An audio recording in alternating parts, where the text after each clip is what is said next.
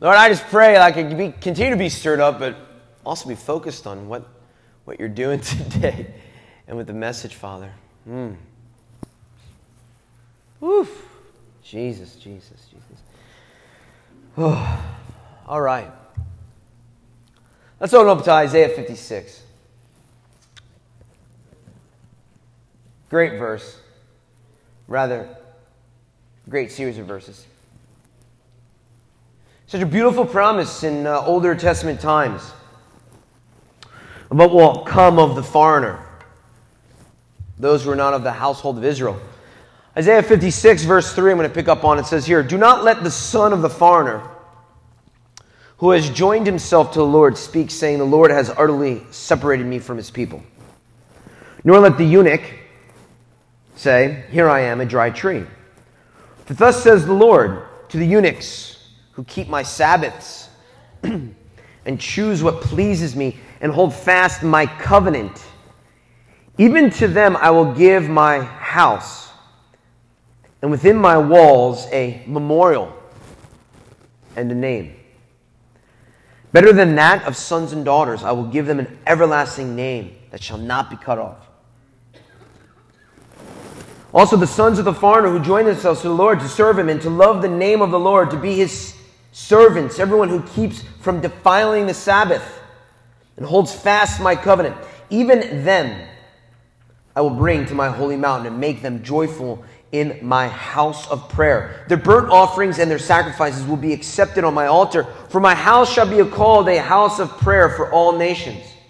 The Lord God who gathers the outcasts of Israel says, yet I will gather to him others besides those who are gathered to him.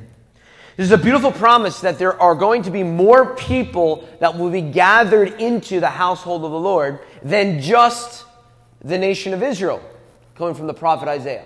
And it's also a promise today that those people who are looked down in society, who we would view spiritually as foreigners to the faith, and even the eunuchs, which is a whole other thing, that they too have a promise to come into the house of the Lord and be a part of his house. Such a beautiful, beautiful thing. And so this week I originally set out to teach on this concept of what I was calling beware of the empty cup. And that was going to be, Pat, right? I guess kind of like a past tense. Of a teaching on like how do you keep yourself from being empty and stay full, and how do you stay full and all that. And that was the plan. I was even writing up notes and stuff for it. And the Lord just changed everything, you know, like last minute change. And so I was, I'm a little quirky, if you haven't picked up on that at times. And so I'm reading this book to Naomi right now. It's about a Navy SEAL who comes to his nephew's house in the summer, and the kid had like a horrible 5th grade experience. There's a bully that's picking on him. He doesn't know how to swim yet. He's not good at math, and like the worst of the worst is when it comes to gym class, he can't do one pull-up. So he's like devastated, right, for a 5th grader. It's like, I can't do these things. So the uncle comes by. Uncle's like, I'm going to put you on a schedule. So every morning they wake up, they exercise together. Then they practice their times tables. And then they go to the pool and they slowly learn how to swim. And they do shin holds until he's strong enough to do a full pull-up. And the uncle's like, by the end of the summer, you're going to be able to do 10 pull-ups. Slowly. And it's just a beautiful book. It really is a beautiful book on teaching kids not to be a victim, but teaching kids like how to overcome adversity. And that nothing is too big to overcome. If you got to break it down into small steps and do it. And so like we're reading it, like I'm getting like all pumped up. In fact, we read like one chapter a night, but like I had to just read the whole thing. So when she went to bed, I plowed through the whole thing. So anyhow, so what's happening here is, so the other night it comes down. Like they got their times tables down, right? He could swim already. He's at about 4 pull-ups. He's on his way. And then he's like, let's tackle some social studies stuff. I'm like, whoa. And so he's teaching his nephew like how to memorize all of the presidents. Very like elementary school kind of thing. Like memorize all the presidents. But then also, after they're done memorizing presidents, he's like, and there's one other thing that you need to memorize. And the nephew's like, what? He's like, the Gettysburg Address. So now I'm reading the Gettysburg Address to my 6-year-old. And I've read it I don't know how many times being a history teacher. And certain words just jumped out at me and like just grabbed a hold of my soul. And I was like, oh, Lord, what are you doing? I already put together a message.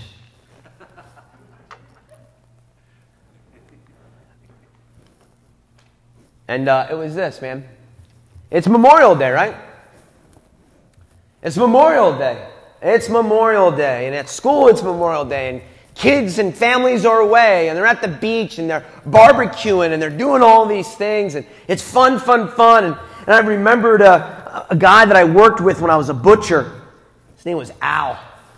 Al was a Vietnam vet. And people, Memorial Day weekend at the grocery store is like nuts, right? Everyone's buying hamburgers and corn on the cob and all this kind of stuff. And people would come over like, how come you don't have the steak? And how come you don't have 80-20 ground beef? How come we only have the 90-10? Like all this kind of stuff, And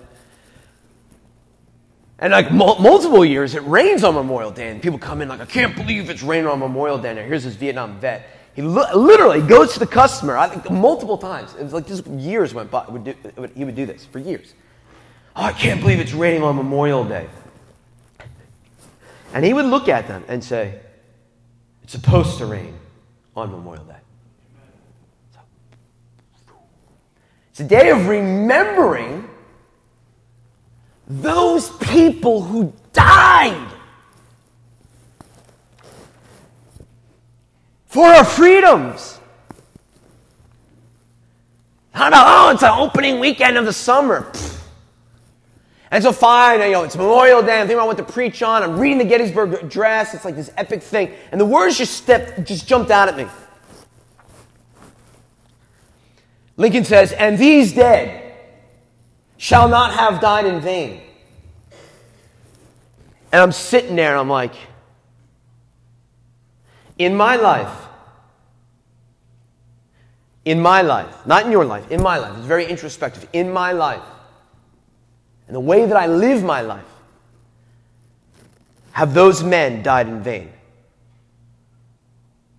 Meaning, do I take advantage of what they laid their lives down for? I was thinking about it. So what do we got? A list of many of the American wars, not all of them, but if you take a look here, right, American Revolution, 4,435 casualties. War of 1812, 2,260. Mexican War, 13,283. Boom! Civil War. 618,000 men killed.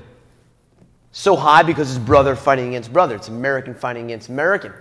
We fast forward a little bit to World War II. 405,339 people died to eliminate tyranny and a dictatorship to a psychopath who's putting people in ovens.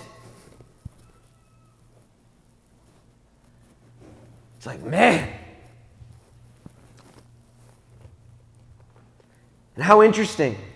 2.5 miles west of here is Gettysburg Battlefield. 50 to 55,000 people killed in 3 days. Just 2.5 hours. Sorry, not miles. 2.5 hours away. Whew. And so with that being said, if we can switch over and put the computer music on, I'm going to show you a video.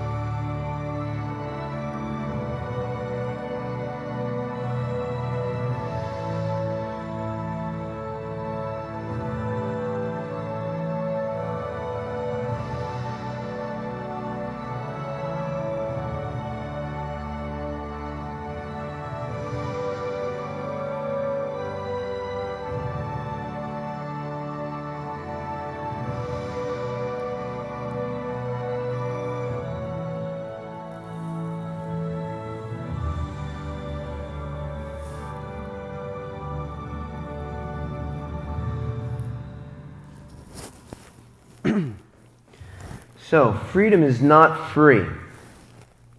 Your physical freedom that you have within a nation state, a country, is not free.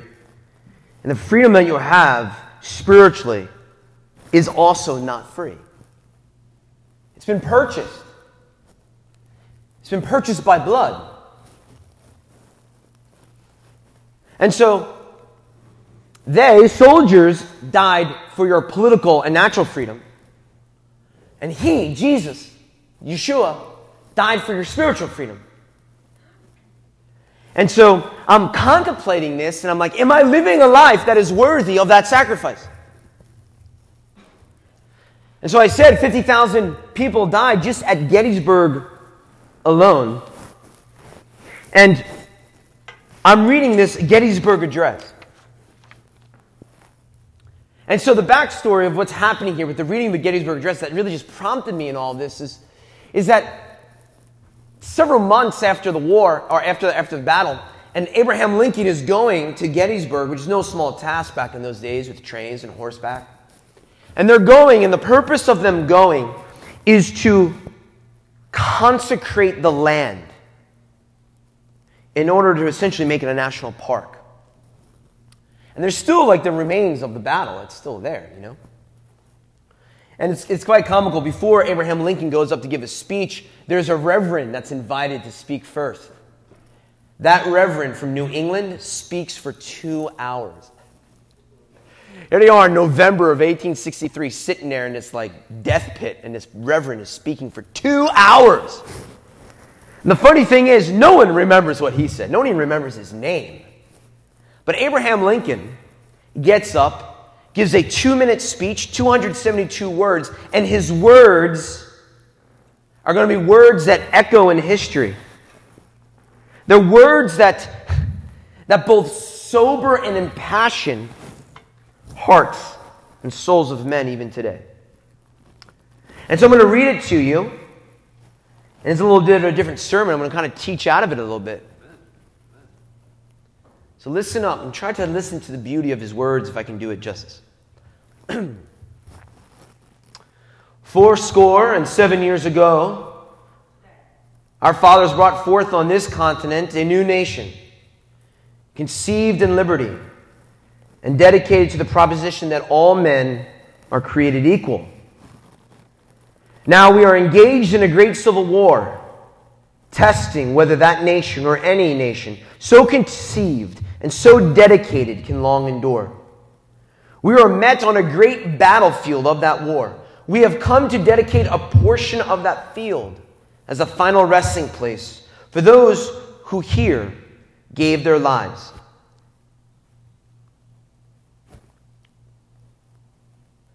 For those here who gave their lives that that nation might live. It is altogether fitting and proper that we should do this. But in a larger sense, we cannot dedicate. We cannot consecrate. We cannot hallow this ground. The brave men, living and dead, who struggled here,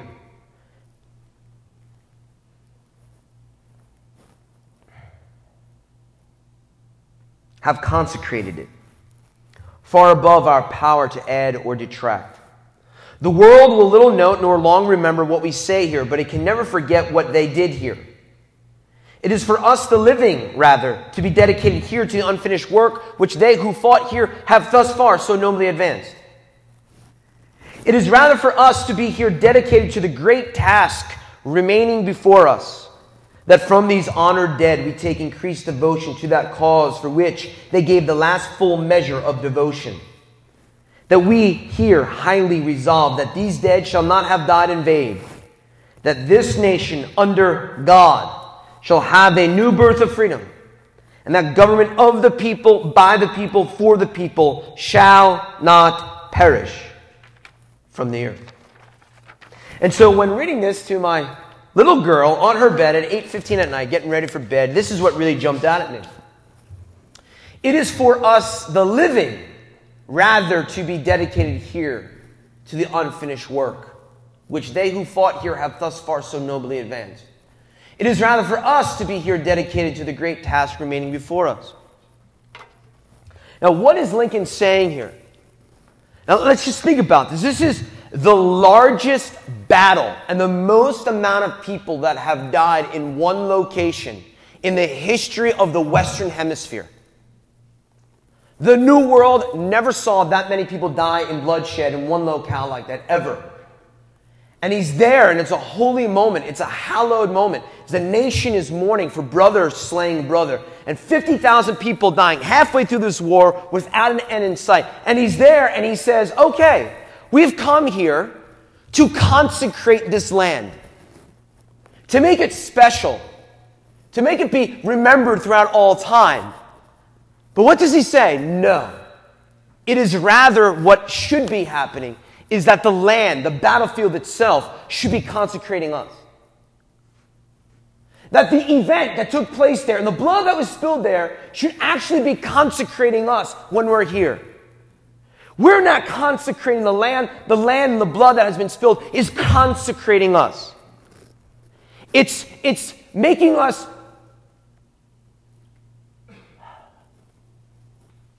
it's calling us.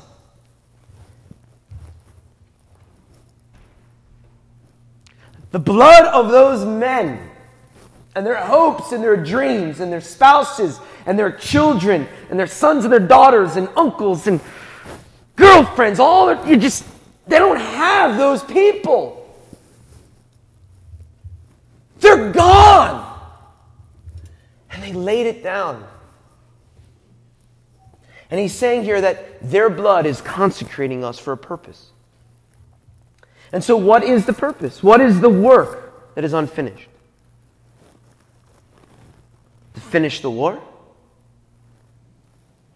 To end slavery? And to live a life of freedom. And so I'm thinking, and it's not just the 50,000 Gettysburg, right? I mean, it's all those that have fallen in battle. And I'm thinking about all this, and obviously it's Memorial Day, guys. I'm thinking, and I'm like, am I living a life? Am I living a life of freedom? Not you, me. Am I living a life of freedom? Am I living a life that is worthy of their sacrifice? And me being me, I'm like, well, if I'm not living in freedom, then I'm not living a life worthy of their sacrifice. If I'm living a life of bondage and slavery, then their life, and their death, rather, was in vain. And then I get with the Lord with all this, and it was more importantly, am I living a life that is honoring the death, the blood, the crucifixion of Jesus? Or did he die in vain? Now, before you stone me, he didn't die in vain. He defeated the powers of sin and death. But in some kind of weird cosmic philosophical way, if I am not taking advantage of the power of the gospel, of the power of the death and resurrection, if I am not taking advantage of the power of the blood and living a life of freedom, spiritually, in some way, I think we could argue you're trampling the cross underfoot, as the book of Hebrews says. So, there's different types of freedom. There's natural and political freedom. And this brings us to the soldiers. And so, well, soldiers haven't died in vain. Look, we're free. Fine, you're free. You're free to do what? I was just teaching this to my kids in high school just the other day. Like, I'm American. I'm free. You're free? Are you really free? Well, of course. I live in America. Okay. You're free. But are you free to just work 9 to 5 and have your career and make your money and buy a big house? Like, did those guys lay down their lives so that you can achieve that? I hope not.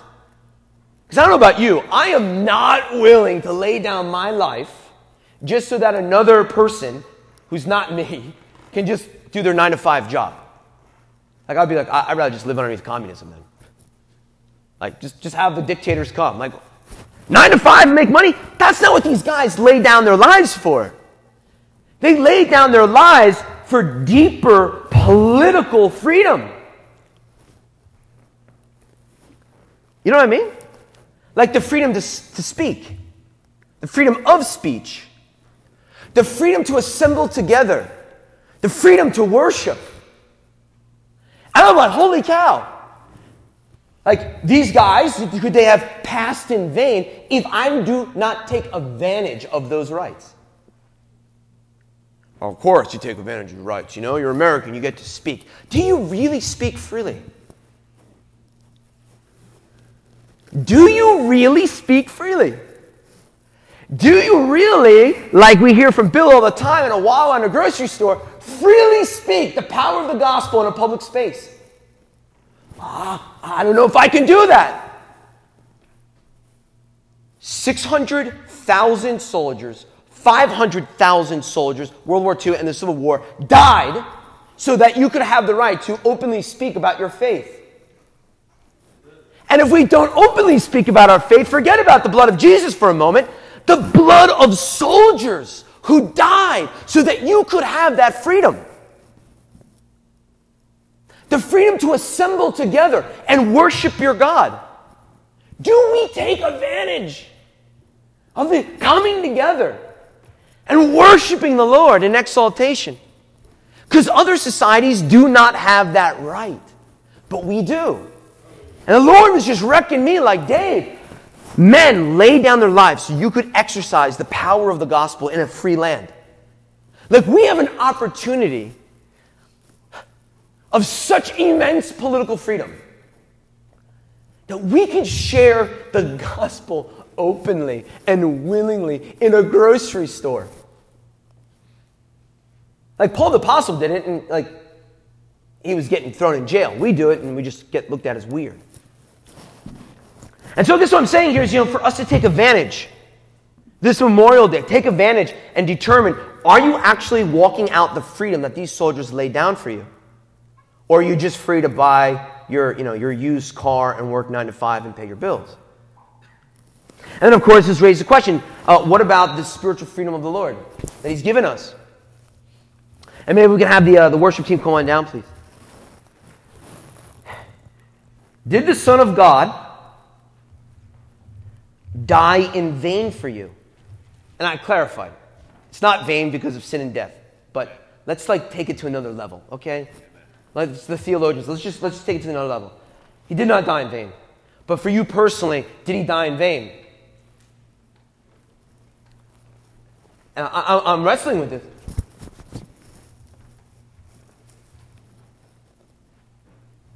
You don't have to start yet.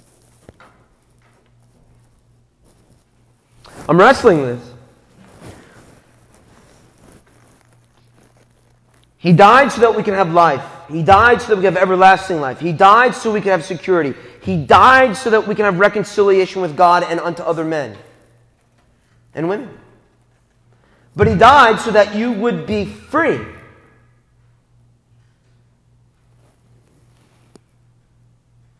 And I just was sitting there. And I was like, Lord, what am I doing with the life that was purchased for me? Lord, what am I doing with the life that was purchased for me by your blood? Am I living a life that is worthy of your sacrifice? Meaning, am I living a life of true, biblical, spiritual freedom? Freedom. Freedom from sin. Freedom from death. Freedom from ego. Freedom from being offended. Freedom from guilt. Freedom from putting myself down. Freedom of having expectations. Freedom of always trying to prove myself. Freedom of worry. Freedom of anxiety. True freedom. All right, we're finally getting someone. Glad Bill's up. Come on, man.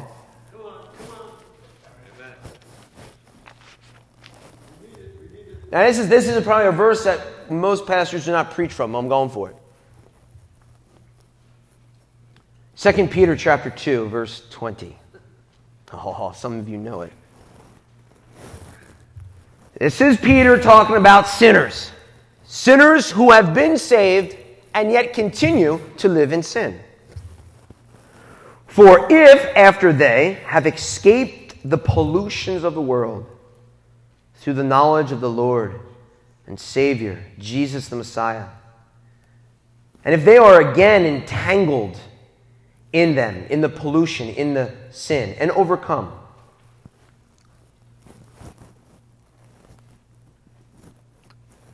the latter end is worse for them than the beginning. What is he saying here? For those of you who have been saved from the pollution and the dirt and the dust and the junk and the sin of the world, you've been saved by grace, grace alone, but yet you now go back to those ways and you get entangled with that sin again. It was better if maybe you weren't really getting saved in the first place. Verse 21, for it would have been better for them not to have known the way of righteousness than having known it, to turn from the holy commandment delivered to them. But it has happened to them according to the true proverb, a dog returns to his own vomit, and a sow having washed to her wallowing in the mire. I'm like, Lord, I've been saved. I get to walk in freedom. But I want to make sure I'm not a dog returning to the vomit of my past sins and my past patterns, my past behaviors. And everyone wants to highlight certain sins. Lust, adultery, greed. But there's so many other things that are like more, subtle that we kind of give excuses for. I don't want to turn to the vomit of worry again. It's vomit. It's been purged out of me. I do not want to return to the vomit of anxiety again, and to the vomit of depression again, and the vomit of having to prove myself to people again. It's vomit. I'm supposed to be free from all of those things because I'm a new creation in Christ Jesus. But there's such a tendency for us to be like dogs returning to the vomit of our flesh. Don't return. Don't return to it. Because if we keep returning to it, we're diminishing the power of the death and resurrection. In part, we are causing the blood of Jesus to be done in some type of vanity. So many people have the commandment, do not take the Lord's name in vain.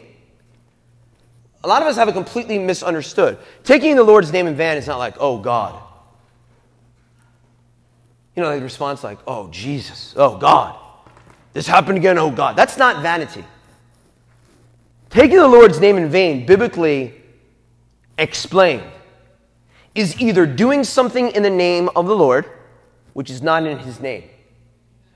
That's like jihadists, like Allah has said that we are to blow people up. That's like taking the notion of that's what I'm talking about. Like the Crusaders going out just cutting people's heads off underneath the name of Christ. That's taking the Lord's name in vain. Not like, oh God. The other part of taking the Lord's name in vain of the commandments is this. Undervaluing the power of His name. And I believe that there's a lot of people in the church at large that undervalue the power of His name and take His name and His sacrifice in vain. You get this. I'm telling you, the sins of your life will be so cut you will not return to the vomit. Because if you're returning to the vomit of the sins of your life, you are actually taking the Lord's name in vain. Because His name and His blood releases power. Power. Resist the devil. Submit to God. And he has to go. Not like he might go. He has to go. Lay your hands on the sick, and they shall be healed. And if we're walking out a powerless Christian walk, we're taking His name in vain. We don't believe in the power. And then therefore, some way, he's died in vain. You following? Come on. Get a little praise in the house of the Lord or something. John chapter 8, 34. Come on, the beauty of the gospel. Jesus answered then, most assuredly I say to you, whoever commits sin is a slave to sin. And a slave does not abide in the house forever, but a son abides forever. Therefore, if the Son makes you free, you shall be free indeed. This isn't like partial freedom, man. This is the ability to walk in such freedom and the power of the gospel that says, I no longer am a slave to sin because I have a new master and his name is Jesus. But we got to put it on. And if we don't put it on, I'm just being real with you guys, we are taking the Lord's name in vain. We're taking his death and sacrifice and making it vanity of vanities. It is time for us to be called into higher places. Amen? It is time for us to put on the word of the Lord. It is time for us this weekend, this Memorial Day, to, yes, give honor to the men who laid down their lives so that we can have political freedom, but also as a place that we have a God who became flesh, who laid down his life and spilled his blood so that you can be spiritually free from the entanglements of sin. This whole Christian concept that you can just go on serving the Lord and still be entangled of sin is such a Western baloney thing. It's BS, a bologna sandwich. Look, do I have struggles? Yes. But I do not return to the vomit. I'm not going to let it define me. And when I'm caught in something or doing something that I know is not right in the Lord, you stop and you say, Lord, this is not what you've called me to. Help me. Show me how to resist the devil. Show me how to submit to you. Show me how to have the chains be released. Because the chains have already been released, but we have a tendency to put those chains back on. And now you're taking the Lord's name in vain. Because his name sets you free. And if we're not walking out the power of his name, then we're not going to be set free. You get what I'm saying?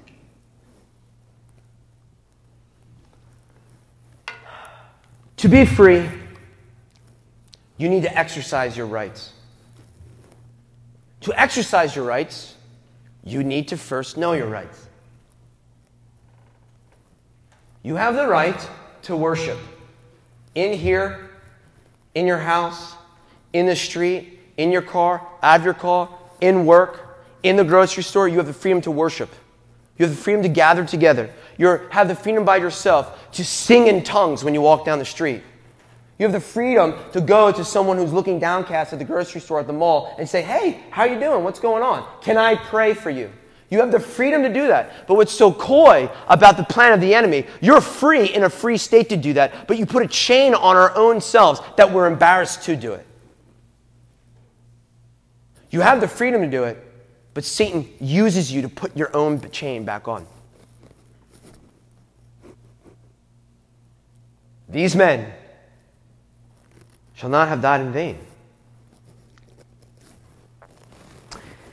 And so, what are your spiritual rights? Hopefully, your social studies teacher back in the day told you about your political rights. Come on. Come on. When I'm looking for James, someone tell me what one of your spiritual rights is. Shout it out. Come on. Anything. All right, this is what we need to work on then. What are some of your spiritual rights? You are dead to sin. Dead. It's not like, oh, something I have to try to achieve. No, you are dead to sin. That's what you have to try to do. It's already been done. It's been done by the power of the Holy Ghost and the blood of Jesus. You are dead to sin. You are a new creation.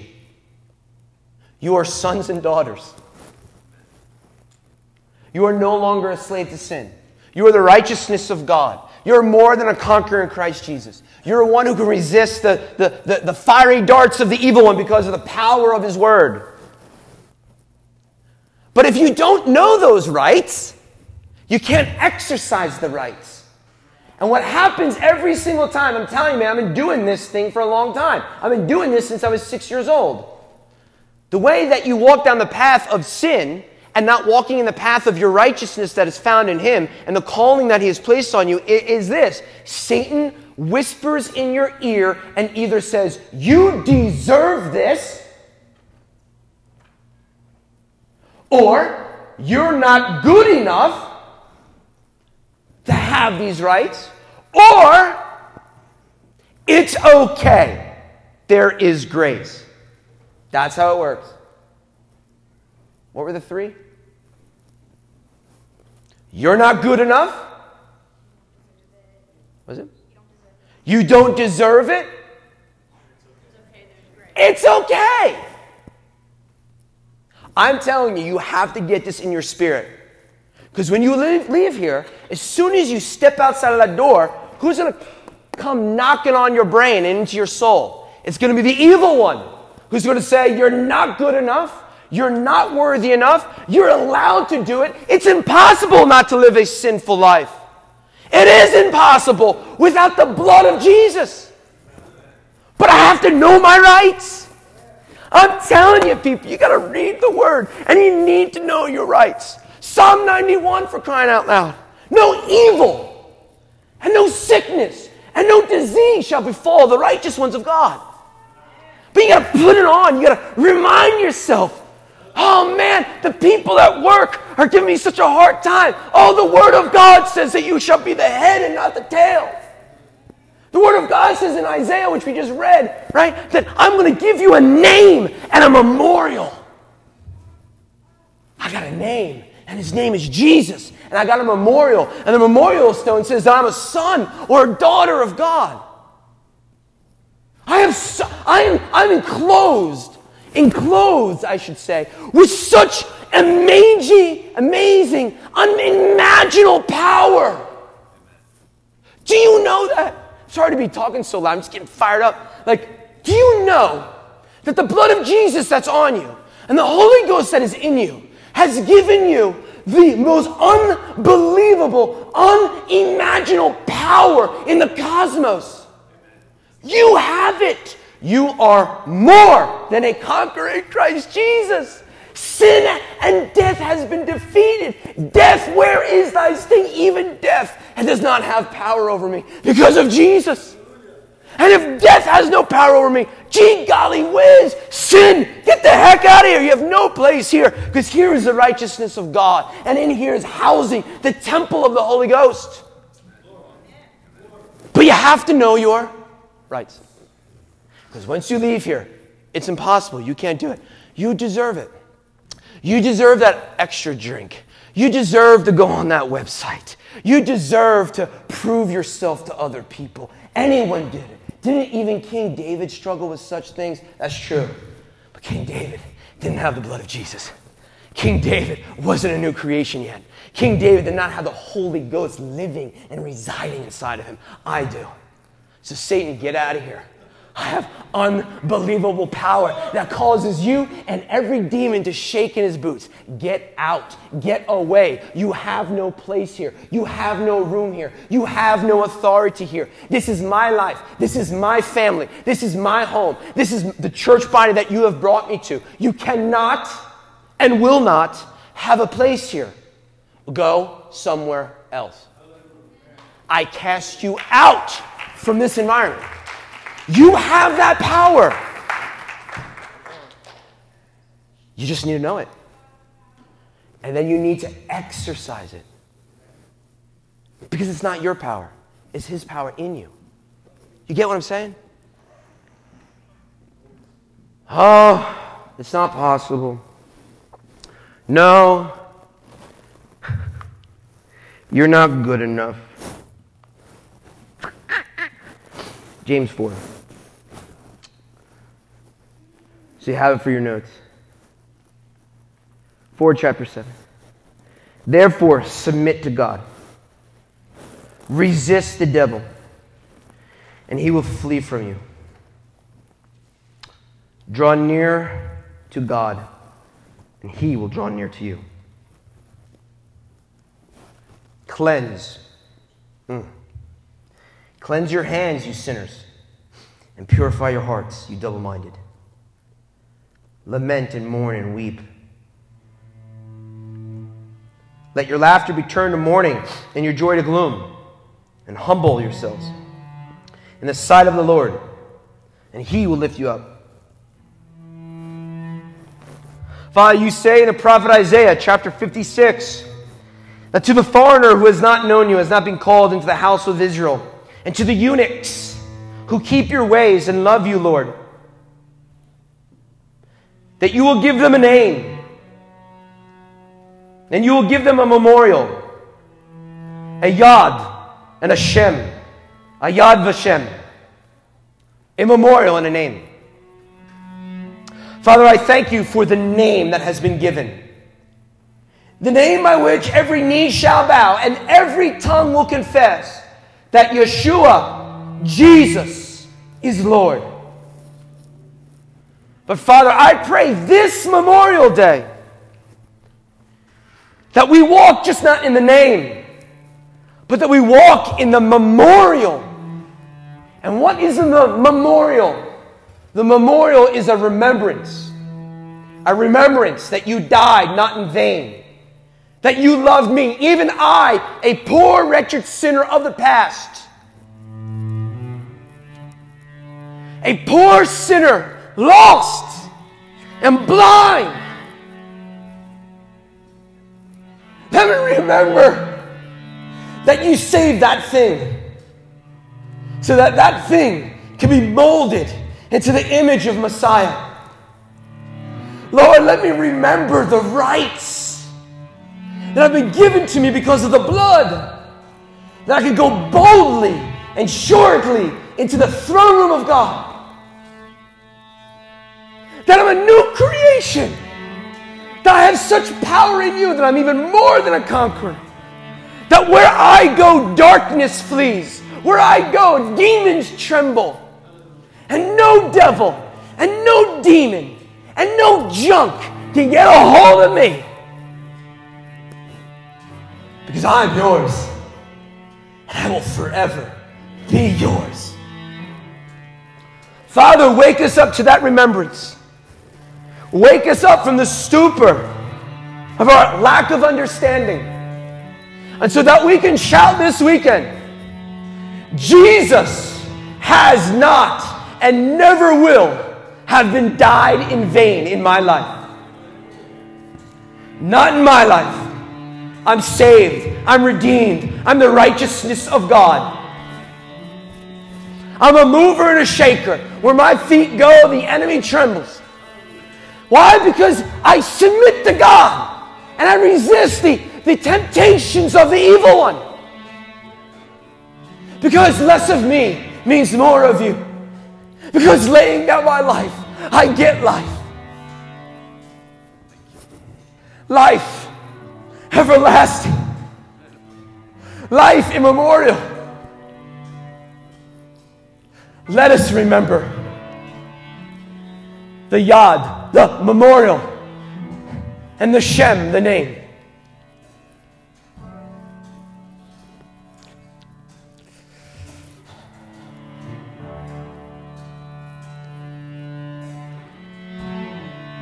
Come on, let's stand. Let's declare to the world. Let's declare to the mind and to the heart. And let us remember when we leave this place the power of the resurrection, the power of the sweetness of amazing grace.